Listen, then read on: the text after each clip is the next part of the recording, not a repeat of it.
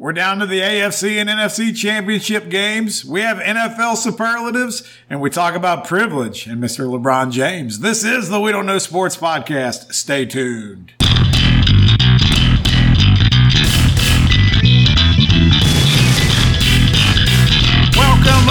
Welcome back once again to the We Don't Know Sports Podcast. This is Chad the Mark with Mr. Brown and Canadian Biggie.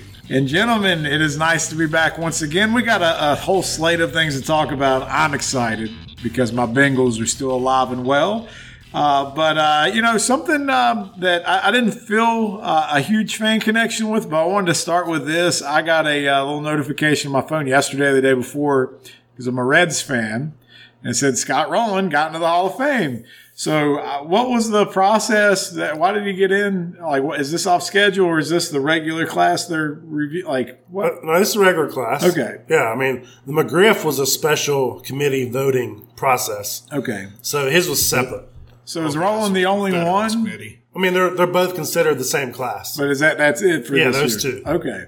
That's why I guess I was a little confused because it's such a small class and one came from the veterans. Yeah. One came from this. And this was just a regular voting like normal. Yeah. So you feel good about him being in the Hall? I mean, I don't have a problem with it. A lot of people try to say they do, but I mean, if Harold Baines is in, I'm fine with Scott Rowland. He played elite defense. Can we not use Harold Baines' argument anymore? Are we past that? Can we just assume everyone in America realizes he probably shouldn't be in? Probably. Okay. So probably talk about the next guy. Yeah, whoever the next guy. Like maybe a guy. I know war's not everything, but maybe a guy not with a 38. Right. No, but Rowland, I believe 8-time Gold Glove at third. Great defensive third baseman. He had great years with Philly, Cardinals, Reds. Who were some other third basemen that played around his era, same time? I mean, you had because I feel like he was known for Chipper played. And they were both National League. Right. I'm just thinking, like, it doesn't seem like as many Gold Gloves as I thought because I just remember him being like that great defensive third baseman. And Beltre was good, but he was an AL. Yeah, that's what I was trying to think. Who was really better than him during his time he played? Well, I think that with Rowland, though, there were some injury-riddled seasons in there. So he would have probably had 10 or more had he stayed healthy more. But I think for the era he played in, like, is it really just him and Chipper over that time? I mean, he's definitely better third baseman defensively than Chipper, hands down. So he was probably the best third baseman defensively of his time. So even though maybe some don't look at him as like that surefire Hall of Famer, I think it's safe to say at least most would probably look at him and say he was that era's A, B third baseman. Yeah, I mean, and here's a fun fact about Scott Rowland. So this is his 6th year of eligibility, and he is the lowest vote getter for his first year on the ballot to get into the Hall of Fame. You want to guess what percentage he got on year 1? So you have to have at least... I thought it was 5, maybe. I think it's 2. Maybe I think as long as you got 2%, you go to the next ballot. Is it next year? I think it's like 5%. Is it 5? I don't know. Wait, so I was going to base whatever that was, maybe like a percent lowest higher. First year vote getter to make the Hall of Fame in history is Scott Rowland. So what do we think it is? 7%. 10. So first year of eligibility, he went from 10 to 75 or whatever he was at. There's 76, I think. So why? What happened? Like that shows some flaw there. I mean, because you didn't think he was nothing changed. Obviously, like you could have voted for him any of those past 5 years. I think it was a lack of a better supporting cast this time. Well, it's also him getting more votes is voters with a lack of other options to vote for because the guys who are eligible for the Hall in the same time, they don't want to vote for, but who are better players. Yeah, they'll vote for the other 10 knowing that he has a chance getting down the road.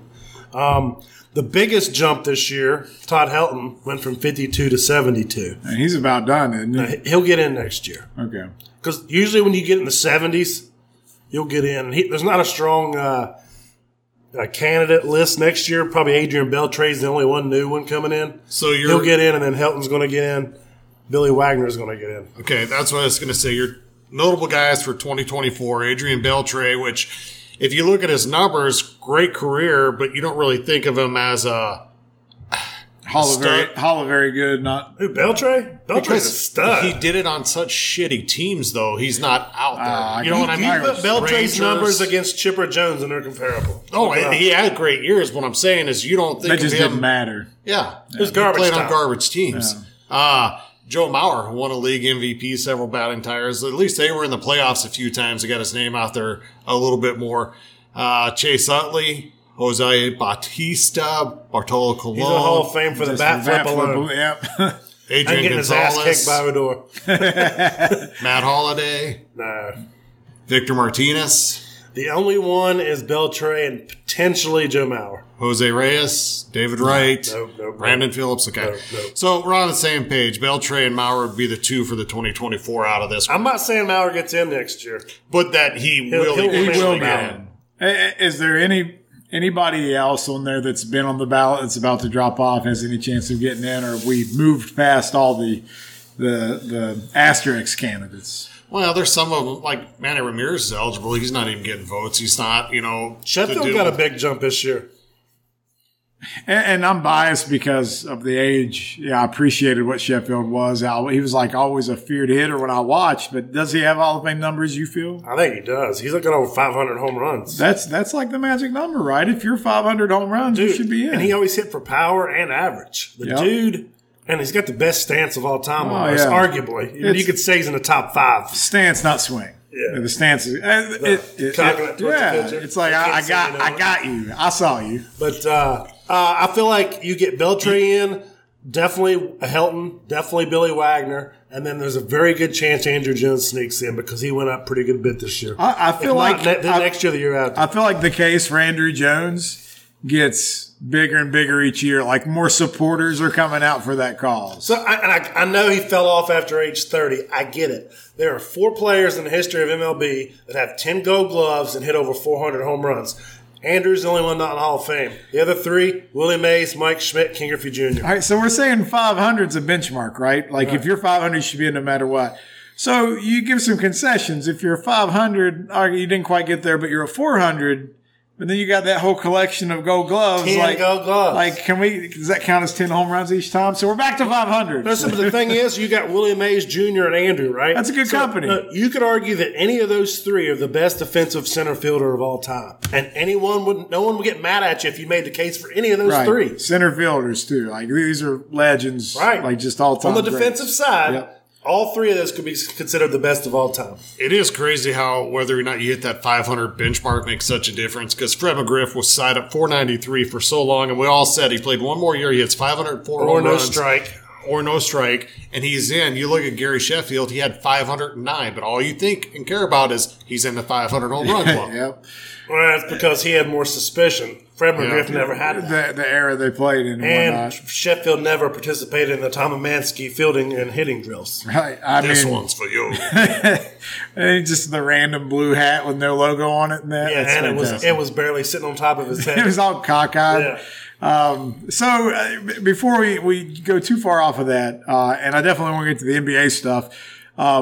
So Man Ram, he doesn't get in, does he? Like he's clouded with that because he did get suspended. I don't think anybody gets suspended will be in. So A-Rod's out, Manny's out, which is why I think Clemens and Bond should get in. Right. Well, even if you're suspended, you served your time. I mean, and you still got the numbers after the suspension. Like, I'm so over this stuff. You know, why is it such a big deal in baseball? But if a guy gets caught juiced in the NFL, he comes back and you're like, all right, you can have my fantasy team. Mike Webster is a Hall of Fame center, damn it. Like, no one cares. He died because of steroids. But no one bats an eye. No. It's like the Joker meme. Why is it like that in baseball? Because the writers have dictated this. So you know what we say the magic number is a lot of times as far as WAR goes for Hall of Fame is what? 65 or 70. But yeah. That range 70. Manny Ramirez is a 69.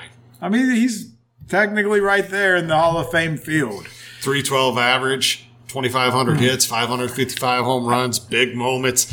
That to me is like Adrian Beltre in the same situation. You would think of him first ballot. That guy's got to be right there. He put up great numbers, but he did it almost hidden where he was at. It blows my mind that Big Papi's in and Manny's not, because when they played, Manny was the bigger feared hitter than Big Papi. Yeah. Like Manny in his prime, I would take him all day over Big Papi. Yeah, except for the postseason. Right. That was the only time it was different. But you're not wrong about any of that. The other question I wanted to ask, too, just in like the curious case of Fred McGriff, does the way the public view you impact your Hall of Fame candidacy? Like, you look at a guy like Sheffield, he's a little... He's arrogant. Yeah, It does a little bit because comes- writers are the ones voting for But it. like It's not there's a McGriff number is well system. loved. He's just Mr. Consistent, went about it the right way in quotes. But the fact is, it's not just about the public, because if the public feels that way, there's a good chance they treated the writers that way.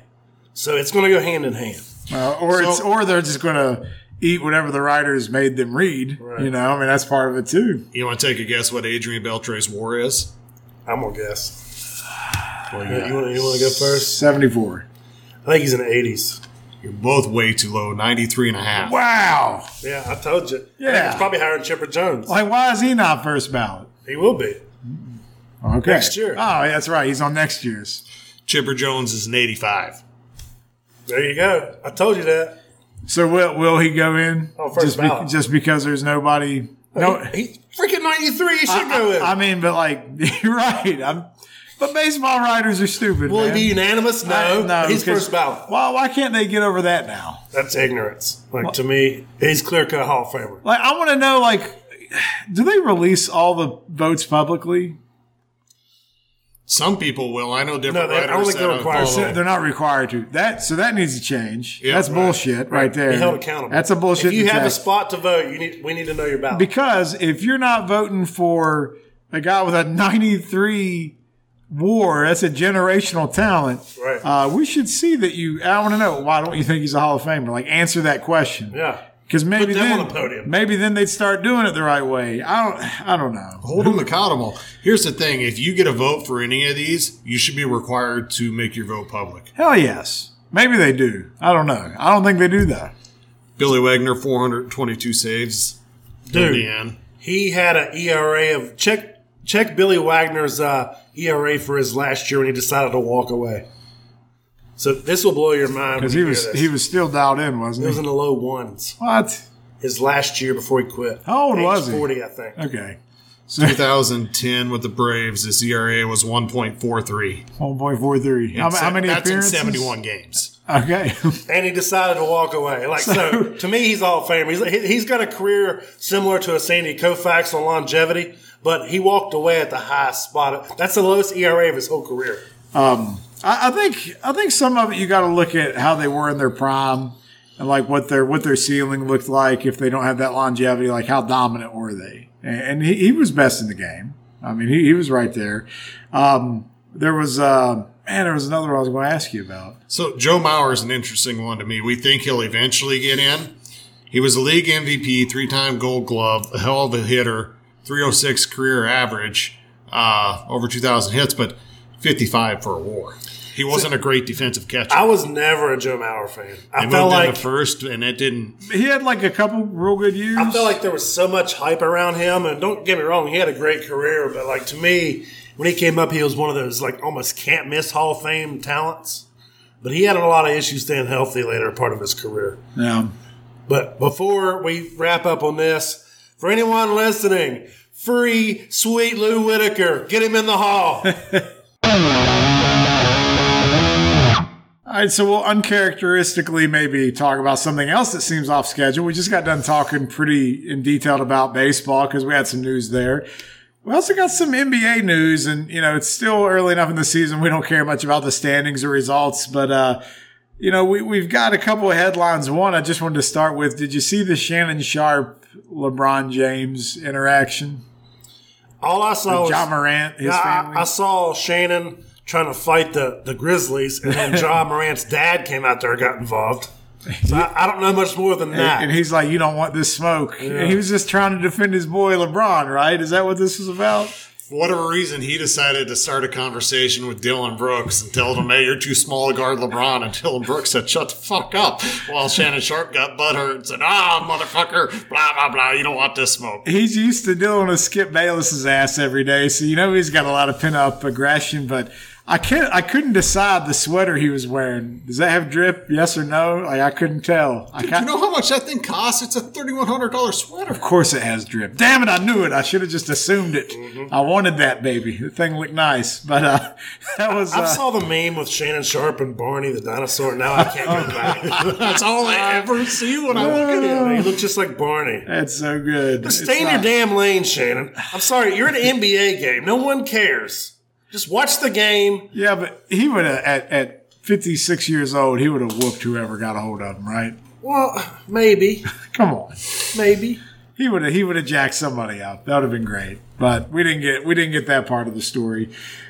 So the other thing with LeBron recently was more about Bronny, and he kind of drew the ire of at least Twitter, a lot of social media, as not being able to check his privilege. So when you're almost a billionaire, I'm assuming he's on his way to, and your son is an up and coming basketball talent, he's been known to throw his weight around here a little bit, and people are not sure how to feel about him being so boisterous here. But anyway, so he's been offered 3 schools, right? Do you know who they are? Who are they?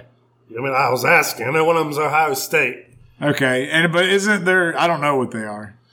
There's 3 colleges. One of them's Ohio State, and basically it was, LeBron says that's not all he can do. He can go anywhere in the country he wants. I just got to make a phone call. so why even recruit him? Is this a scenario where like he's not living up to the name, just like Michael Jordan's son? I mean, is this what we're dealing with now? Well, in essence, Bronny, he's a 4-star player. With a 5-star dad. So here's what I saw that really threw me off. An unnamed source, who, of course, you don't want to be named, said that they were trying to recruit Bronny. Well, here's the problem. You don't actually get to talk to Bronny. You have to schedule a time on a Tuesday or Thursday with the family publicist who will let you get in touch with the mother. Then if things go well, you can talk to Bronny. So is it overkill? By the way, you want to guess how much he's averaging as a high school? He's 5-star, right? He's going to come straight to the league and play with his dad. Do you know how many points a game he averages? 16. 6.8. 6 what? You're lying. What? He's a senior in high school? This says freshman. Varsity totals hasn't went up. I'll get We'll have to fact check that. Biggie throwing some shade and making some bold claims without backing it up. So we'll see if that holds true. We'll get our research and development team to make sure we're right there. Now, he might be on a team full of other 5-stars. I did see he was on the McDonald's All-American team coming up. So if you haven't got a chance to see Bronny play, I guess you will if you want to tune into ESPNU or whatever that comes on.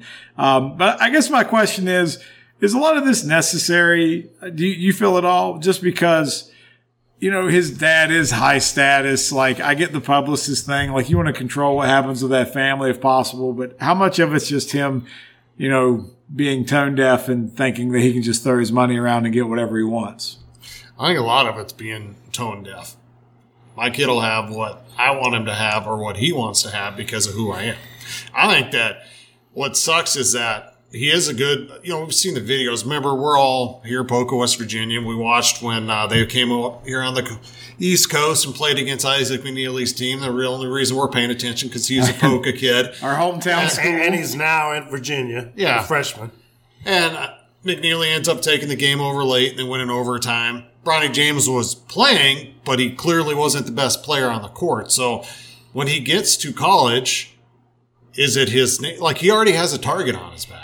Yeah. How many guys out there, like Mikey Williams has been a name you heard a lot in AAU basketball up until about this last year with Bronny James, and Bronny James has overtaken him mainly because of his name, because Mikey Williams is still ranked higher as far as their class, and he's a better player. So I guess my question is, where do you think he ultimately ends up? Does he go to college? Does he do a G League? I mean, what do you think happens? I think he has to go to college. If he doesn't, he'll get eaten alive. He's just not that talent. Yeah. But I want to read a few comments here that was out there on social media. All right. All right. Tampering, privileged, corruption. These are all separate ones. Rigged. We have. Is that just all by Biggie? Yes. Black privilege at its finest from if LeBron calls a school and the school declines to accept Bronny, the first thing he's going to say is they're racist as usual. So people were upset. LeBron about can how do this this, is. but Louis Laughlin went to prison. I like that one. And then, yikes, if he was good, you wouldn't have to pick up the phone. So, LeBron James Jr. as a freshman averaged 6.8 points a game.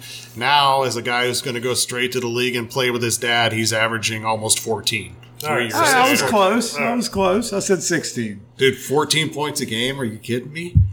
In high school. But is he on a team full? Like, what's the team averages look like? Sierra Canyon, they go over the country. So you're right. It could be 4 other kids that are Yeah. all 5-star prospects. Because look, if he's already, dictating where he's going to go to school and who gets Bronny and where that NIL money is going to come from, I'm sure he's dictating what high school team he's playing for. Ohio State, USC, and Oregon are I reportedly just seen it. the top 3 So choices. Oregon is only there because of Phil Knight. that's it. One of these is not like the other. But if you think about it, if you're any of these colleges out there and you could get Bronny to come on an NIL deal, How much would it take? How much would it take? You're going to sell out all your home games His now. dad's already a billionaire, so it's not like he needs money. No, businessman's always a businessman. Dad, this is my own money. I don't know. You could give him a couple $1 million a year, probably $3 million. So I know, like, there's players that make that now. Like, what's Sheepway get from Kentucky? He God, he close got to- $2 million. Yeah. So I mean, Oh hell, Bronny's worth $10 million. that's what I'm saying. It may not be enough. I bet he gets. He gets paid more by his college team than he will his rookie NBA contract. Likely. I do agree. If he doesn't go to college at least for a year and play on a more consistent basis against better talent than also guys that are 21 years old that have adult bodies, he'll get killed when he goes to the league. Because LeBron's 6'9", man. He's a brute. He's a linebacker playing there. Bronny is 6'3", genetic freak. 190. Yeah. Like, he's going against He Ja got his Morant. mama's genes. Yeah. It didn't help. Steph Curry, Chris Paul, Chris Paul's old, but those guys, he's going to have to try and defend Luka. It's not like he's going to be able to play in the post and maybe hide a little bit. Right, so it doesn't matter. He's going to play in the NBA though, and it's going to be like the shortest career ever. I think he is. But I guess that's my question: is he going to make it and play with Daddy? He's going to be the Greg Oden of the guards. That's not fair. Greg Oden had talent. He was just injury prone. Did he, though? Yeah, you're like wishing injury on the young man. I'm not saying we do that. Greg Oden, to his defense, looked like he was 35 when he was drafted. Oh, you thought Albert Pujols lied about his age? Yeah. I think he'll end up in the league with his daddy because that's what his daddy wants. There's too much money to be made there. I think the only way it doesn't happen would be if LeBron Sr. were to have some type of a career-ending injury. Not gonna Otherwise, happen. it's happening. Because the NBA even changed that one-and-done rule starting next year. To steal Biggie's line, I'll say this. He's no ball brother, okay?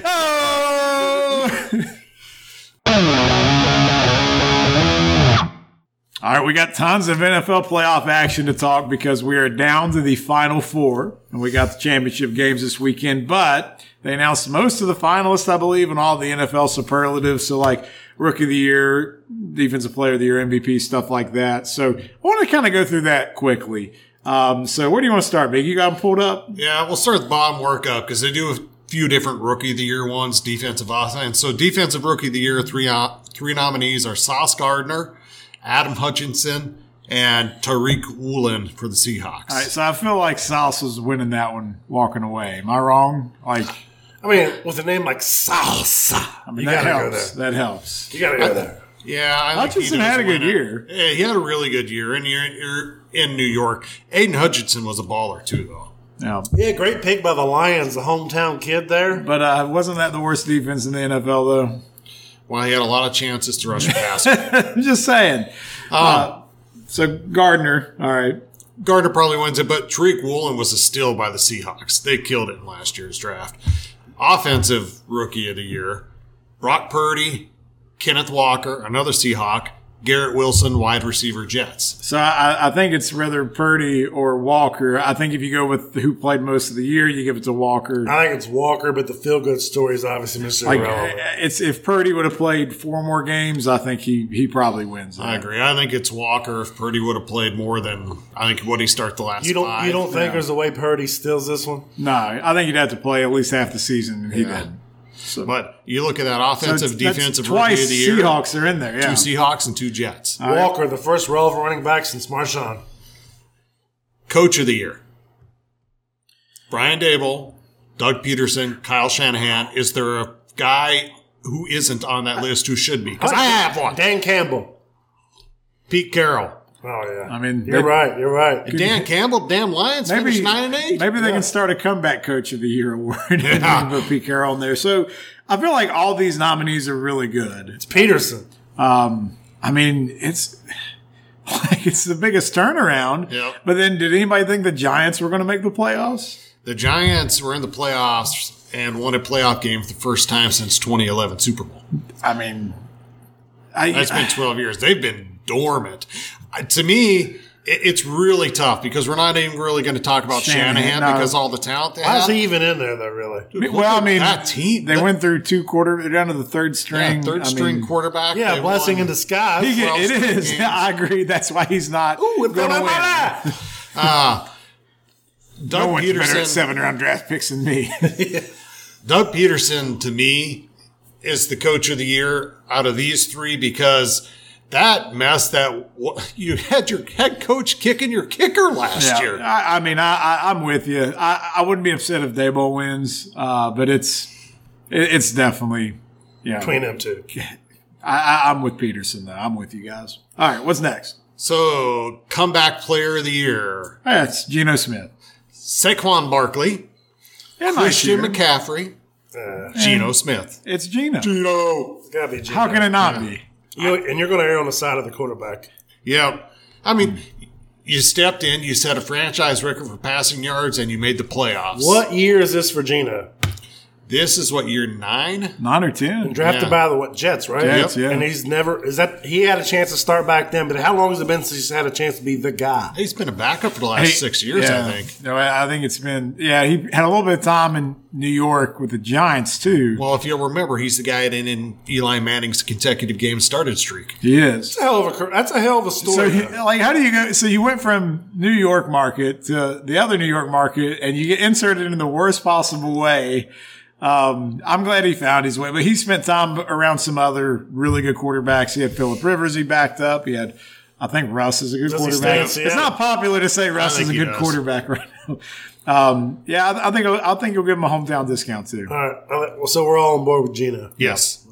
All right. Defensive player of the year, Nick Bosa, Chris Jones, defensive tackle, Kansas City Chiefs, Micah Parsons.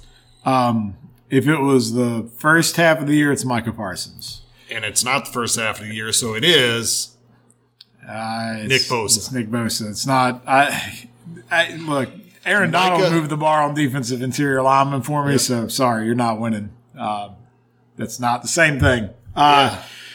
Micah still made a lot of splash plays, but Bosa is the most hard to defend against guy, or the most. He's a game changer every snap.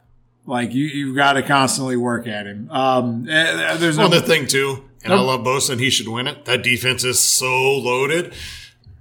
And he lines up all over the damn place, so you have to know where he is at all times. He does too. Like it's never the same place twice. It seems like he's always He's moving. done terrorized one guy, and he's having nightmares. He's like, I'm going to switch to the other side now. Yeah.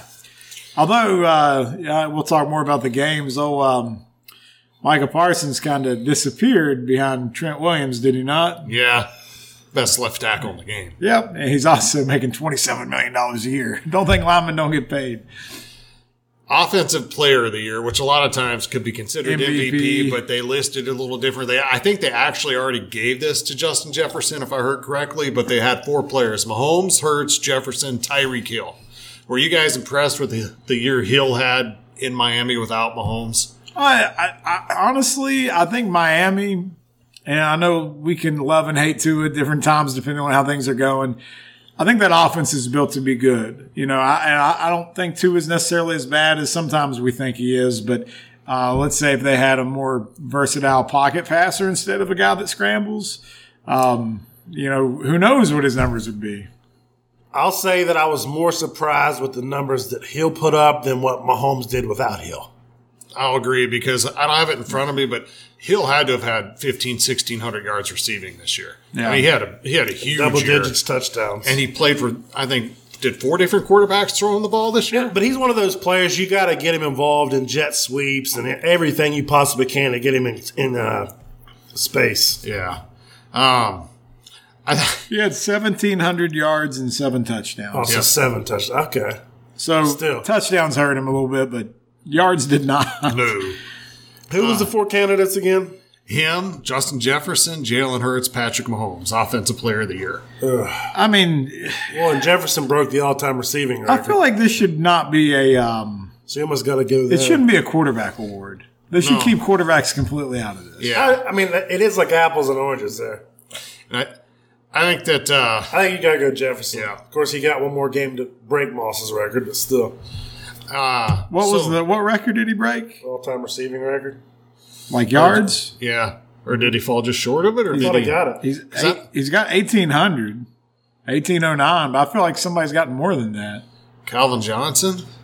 I know going into the last game of the year against the Packers, when I was talking to Bonehammer, he was sure that he was breaking the record in that game, so he couldn't have been that far away. But didn't he have a really bad game? Oh, yeah, they did get destroyed, but I don't know. I thought that he broke it. I don't know. He's the youngest player to ever do so. This is where Tony and Wilbon look over and get stat correct. Yeah. Yeah, that's right.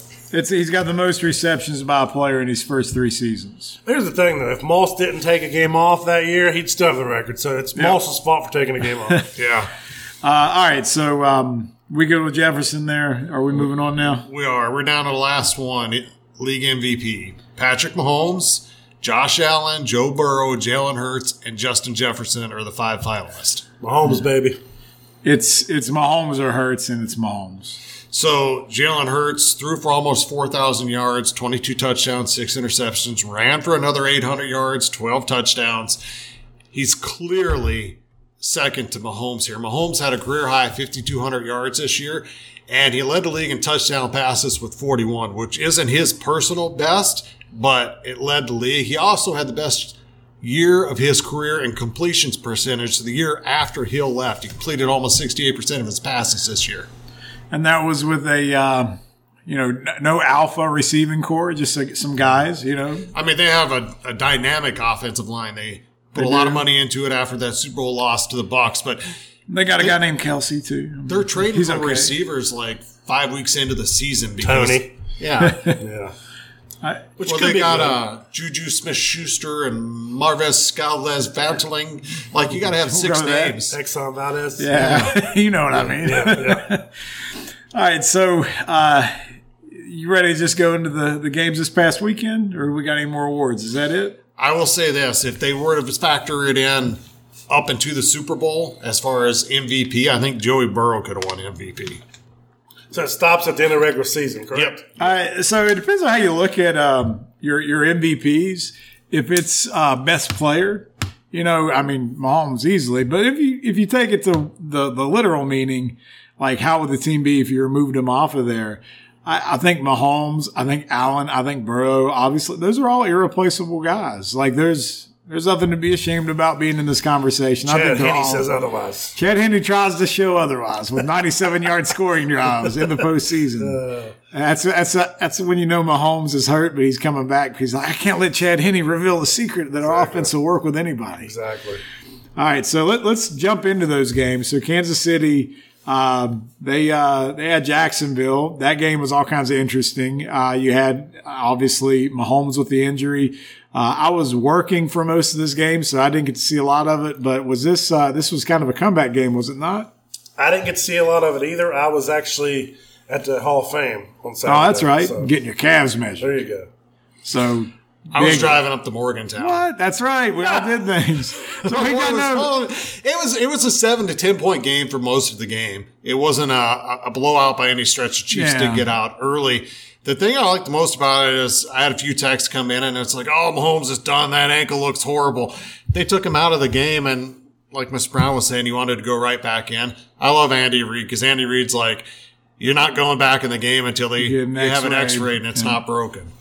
I mean, how many guys Here's are a doing playoff that? game my going to be a Hall of Fame MVP QB wants to play. Nah, you go make sure you're okay first. Yeah. You could visually see that he was not mobile at all. Oh no! Like So- even the rest of the game, like he was hobbling. That touchdown pass he threw, the little jump He pass. threw off the other foot. Yeah, I mean everything about it was awkward.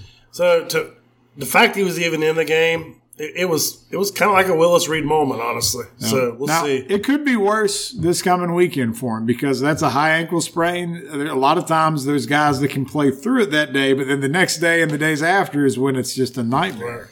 But they had Andy Reid on a podcast. I can't remember whose podcast he was on Tuesday, and maybe it was Wednesday. It was one of his last couple of days. Anyway, he said that the high ankle sprain Mahomes had in 2019 was worse than this one. Really? Yeah. Okay. So I mean, but he also said he's going to play. Yeah. Like, and then I listened to an interview with Mahomes, and he said that he actually had Brittany and the kids coming with him because he's getting 24/7 treatment. So it sounds like he's living at the facility. He'll be a little more limited, but he can reach from pocket. It's not like if he can't run, he's shut down. like what percent of Patrick Mahomes do you have to not have in order to be uncomfortable? Like 70% Mahomes is still better than most quarterbacks, Yeah. right? 50% still better than most quarterbacks. Well, then you have a whole week of game planning into it. So maybe Andy Reid, who's a genius, comes up with something that doesn't, unless he just gets beat blitz, doesn't read it, he doesn't have to be as mobile. All right. Let's switch over to Bengals, man.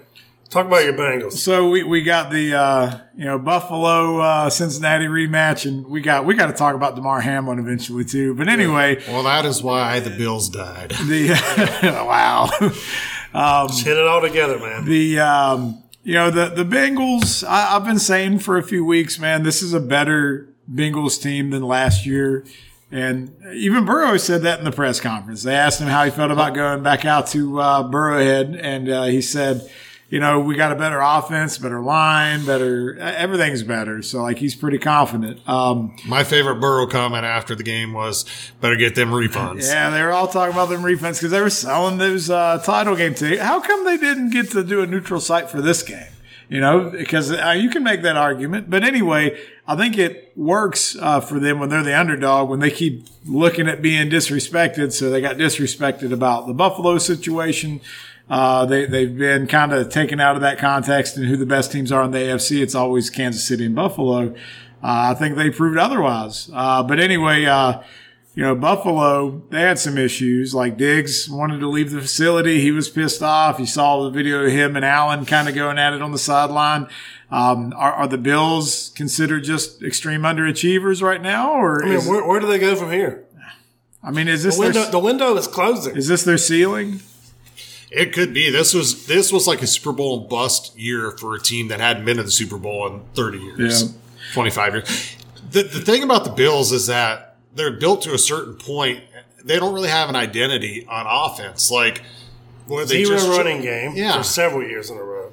You get into a game, you're Buffalo, you play outdoors. They're building a new stadium. We all talked about it's got to be an outdoor stadium. Their team's built to play in a dome. They like to chuck it, and their quarterback is their running back. Yeah, I think that's what hurt them in the game too. Is like the Bills had a top 3 defense, and man, when you got bad weather like the snow, sometimes the offense can move a little better than the defense, and they're just their windows almost shut. Tell you what, though, man, the Bengals, they have that running game, which just showed up in the weather. So Yep. Mixon just did his thing. Well, man. and they still threw And Buffalo- they still threw it like 40 times I in get that it, but weather. like they have that option. to It's work. balanced, right? we said like when McCaffrey was getting traded, like did we all not sit there and say, man, could you imagine if we went to Buffalo? Right. And They wouldn't have used him.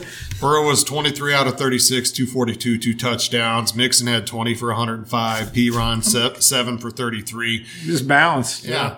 I mean, they imposed their will with What was Buffalo's leading rusher? Josh Allen. I think Singletary had only a few runs. I think he had like a 12-yarder, so he might have been in there. But, the offensive line was supposed to be banged up for Cincinnati, and it was. They had 3 replacement starters, and they imposed their will. Did you figure out the leading rusher for Buffalo? It's all good. I think it was Singletary, but it's not going to be 100 yards. No, and in a game like, or it could even be Allen. But it's like they don't even try to run the ball that much. Like, they never do. I mean, it's not like you know what to expect. And if you can keep them behind, schedule, they're a wreck. Josh Allen with 8 carries for 26 yards. So 26 is their leading rusher. Yeah. But who do you have? Well, here's the thing. He was 8 for 26. Singletary, your starting running back, 6 for 24. Cook, your other running back, 5 for 13. So your quarterback had 8 carries. Your 2 running backs had 11. That's terrible. And they didn't even average that bad. But then part of the problem is they did get down. And when you're down, sometimes you have a tendency to pass a little bit more. You abandon some of your game plan stuff. So turmoil in Buffalo. But let's talk about the elephant in the room. All right. Conspiracy theorists out there. So, did you see Damar Hamlin at the game? I saw he came out. He had a hoodie on. He had his entourage around him. Never saw the guy's face. I thought it was the dude that does those online videos with the white mask. That's how it reminded me of. All the what's his name? Unknown or something? No, Anonymous. Yeah. That's how I felt like I was seeing walking out there. So now everyone's saying it. And I didn't know this until my son actually told me. We were walking into Walmart. He was like, Dad, did you hear what everybody's saying about the Bills player that got hurt? And I'm like, what? He says, people think he's dead. So, it wouldn't be that far of a stretch to think the NFL would try to cover up a player death. But the reason why people think this is because they haven't really seen his face. They tried to show him in the box at the game. It was snowing. You couldn't see anything. But I sent you guys that picture earlier. That's more of the conspiracy theory where he's standing next to his own mural, but he's got a hood down over his face so you can't see Who is this guy? And so here's my question. Is it what do you think? Clearly he's alive, man. This isn't Tupac or Elvis on opposite ends. I saw, Aubrey Huff, the baseball player who's kind of in Twitter trouble all the time. He was really questioning it. And the first response to him was, well, he's been active on Twitter. It's like, oh, clearly he's alive. That's all the evidence I need. His Twitter accounts were... Well, Aubrey's big thing was the fact that it was all everyone talked about, and then now it's crickets. Yeah. Like, no one's talking about it anymore. Of course, he's out of the hospital. I was saying, they were talking about it at the game like crazy. I felt like I seen him in the hospital, though. They showed his face when he was recovering in the hospital. Yeah, so I think... would he have a term for the worst? So here's what I'm saying. All right, so one, dude almost died. Technically did for a minute, I guess. Sometimes you can get facial paralysis. He could have had stroke-like symptoms. Maybe he's got the droop going on and he don't want anybody to see that. The other thing is you just had a serious heart issue. You're probably wearing masks all the time right now because you can't get sick. You don't want to compromise your recovery at all.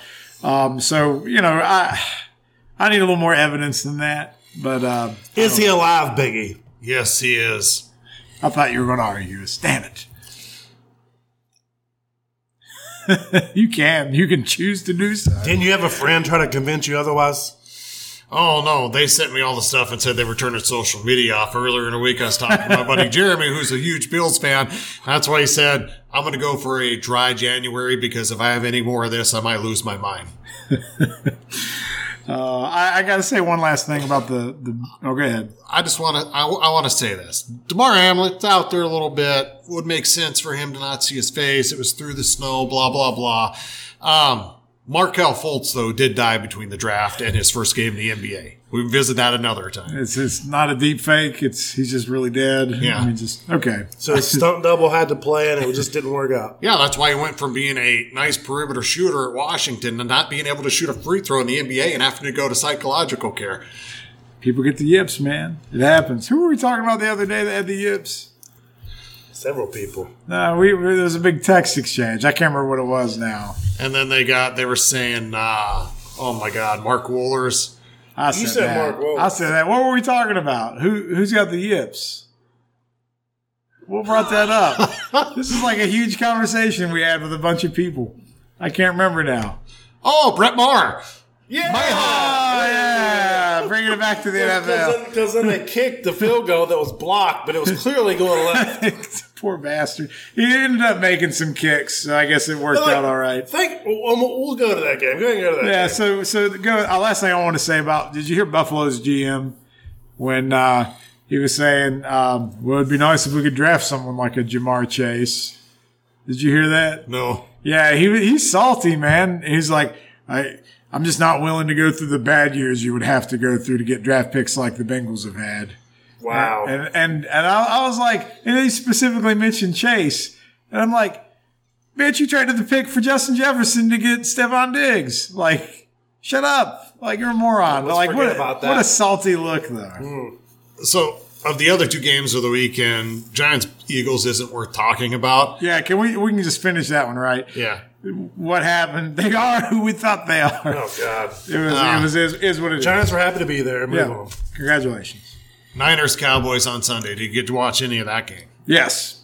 What'd you think of it? So it went kind of how I thought it would. I thought Dallas's defense would step up as well. San Francisco's defense played well. But who's getting all the blame? Dak, because he played like crap. Yep. He went from the week before against the Bucs. What do you have? 5 total tutties. So 4 pass, 1 rush. And then he gave away 6 points. The one pick he threw, the defense held to a field goal early in the game, but that really should have been a pick 6. The other one driving before halftime, he throws a pick where they're going to have at least a field goal attempt, which Mar did end up going 2 for 2 in the game.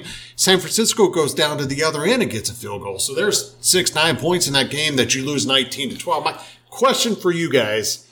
Do you remember when the Colts played the Patriots a few years ago? I think it was either Monday or Thursday Night Football, and they lined up with the punter under center. Oh, and you knew they weren't going to snap it? Dude, I laughed so hard when they lined up, and like Zeke just got pancaked. Like, what do you expect? You know that, I don't know who it was. It might have been freaking Fred Warner. Like, he just, like, I'm going to tear him. Like somersaulted, reverse somersaulted. So we got Shannon Sharp and Barney. That was Zeke's Ewok moment. That was. Right?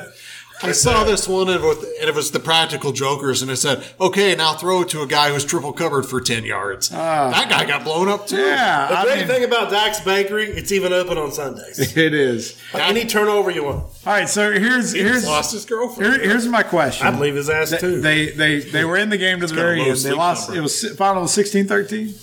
19-12. 19-12. I knew it was a close game, but how much is it 100% the Cowboys and Dak, and we're going to blame him, versus is San Francisco's defense just that good? San Francisco's defense is number one in every statistical category that matters. If they go on and win the Super Bowl this year, especially with, rookie Mr. Irrelevant at quarterback, they're going to be remembered the way we think of those early Ravens defenses with Ray Lewis. Maybe not like the 85 Bears, but the Legion of Boom defense, they're just that good. Are you saying that Brock Purdy is comparable to Joe Flacco? No, Trent Dilfer. It was Trent Dilfer. Hey, that would make sense. Trent Dilfer was a top 10 pick. Don't shit on Trent Dilfer. Yeah, they're nothing alike. Trent Dilfer just got a D1 coaching job. He did. He likes to yell at high school kids. I saw that on videos before. Anyway, so Dak in this game. Give me a percentage, though. Like, where do you put the blame? 50%, is it split? I put about 60-65% on Dak. You're the quarterback. You get the blame. You get the credit. He was 23 of 37, 200 yards, 2 picks, and both his interceptions were horrible. I will say this, losing Tony Pollard in the first half. I was going to ask, would that change the outcome of the game? I don't know if it necessarily changes the victory, but I think the second half plays out a little bit different. But watching that game, it is quite clear that Zeke's not a back anymore that can handle 3 downs. It's very clear. No, he's still not a bad running back, but he's not elite anymore. He can't. He has to be in a timeshare. Yeah, he's a short yardage goal line back. That's what he was used for. Yeah. He's not a center. Exactly. All right, so he's no Taysom Hill. Few are. Not even Tebow's Taysom Hill. That's right.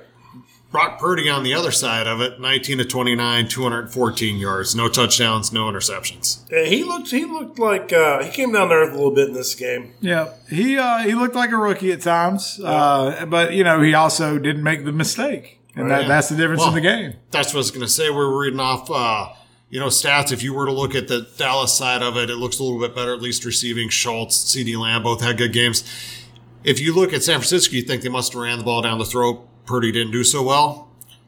Elijah Mitchell, 14 carries, 51 yards. Christian McCaffrey, 10 carries, 35 yards. Yeah, so I mean, they had a tough day. Defense won that game. Yep.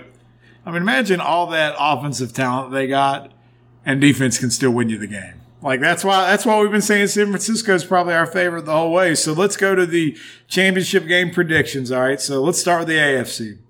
You got Cincinnati going into Burrowhead. They've won the last 3 meetings against the Chiefs. Mahomes has got the ankle sprain.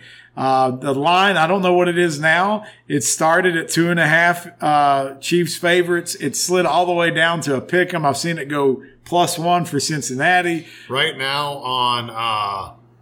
on DraftKings, they have the Chiefs as a 1-point home favorite. So it's back to 1. It's just following the money. But it's moved 5.5 points throughout the week. So, we can look and see where all the money's coming in. I bet it's still coming in on Cincinnati. When I first looked at it, the reason on the line moved, it said 96% was on Cincinnati. I've never seen one that high. Well, because they were giving them 3 points on the road in a game where most people were like, Mahomes isn't going to be. And that Vegas just hedging what they do. But, yeah, that was quite a crazy swing. So on Pick Watch, it's got it as a pick 'em and 74% on Cincinnati right now. So, Mr. Brown, start with you. Yeah, I want to jump in here. So here's the deal. He's got the extra motivation that he hasn't beat them, right? I think that actually gives more pressure to Joe Burrow at this time because he has a better team around him like you've talked about. To me, what's going to happen is, because I said this months ago, Chiefs are going to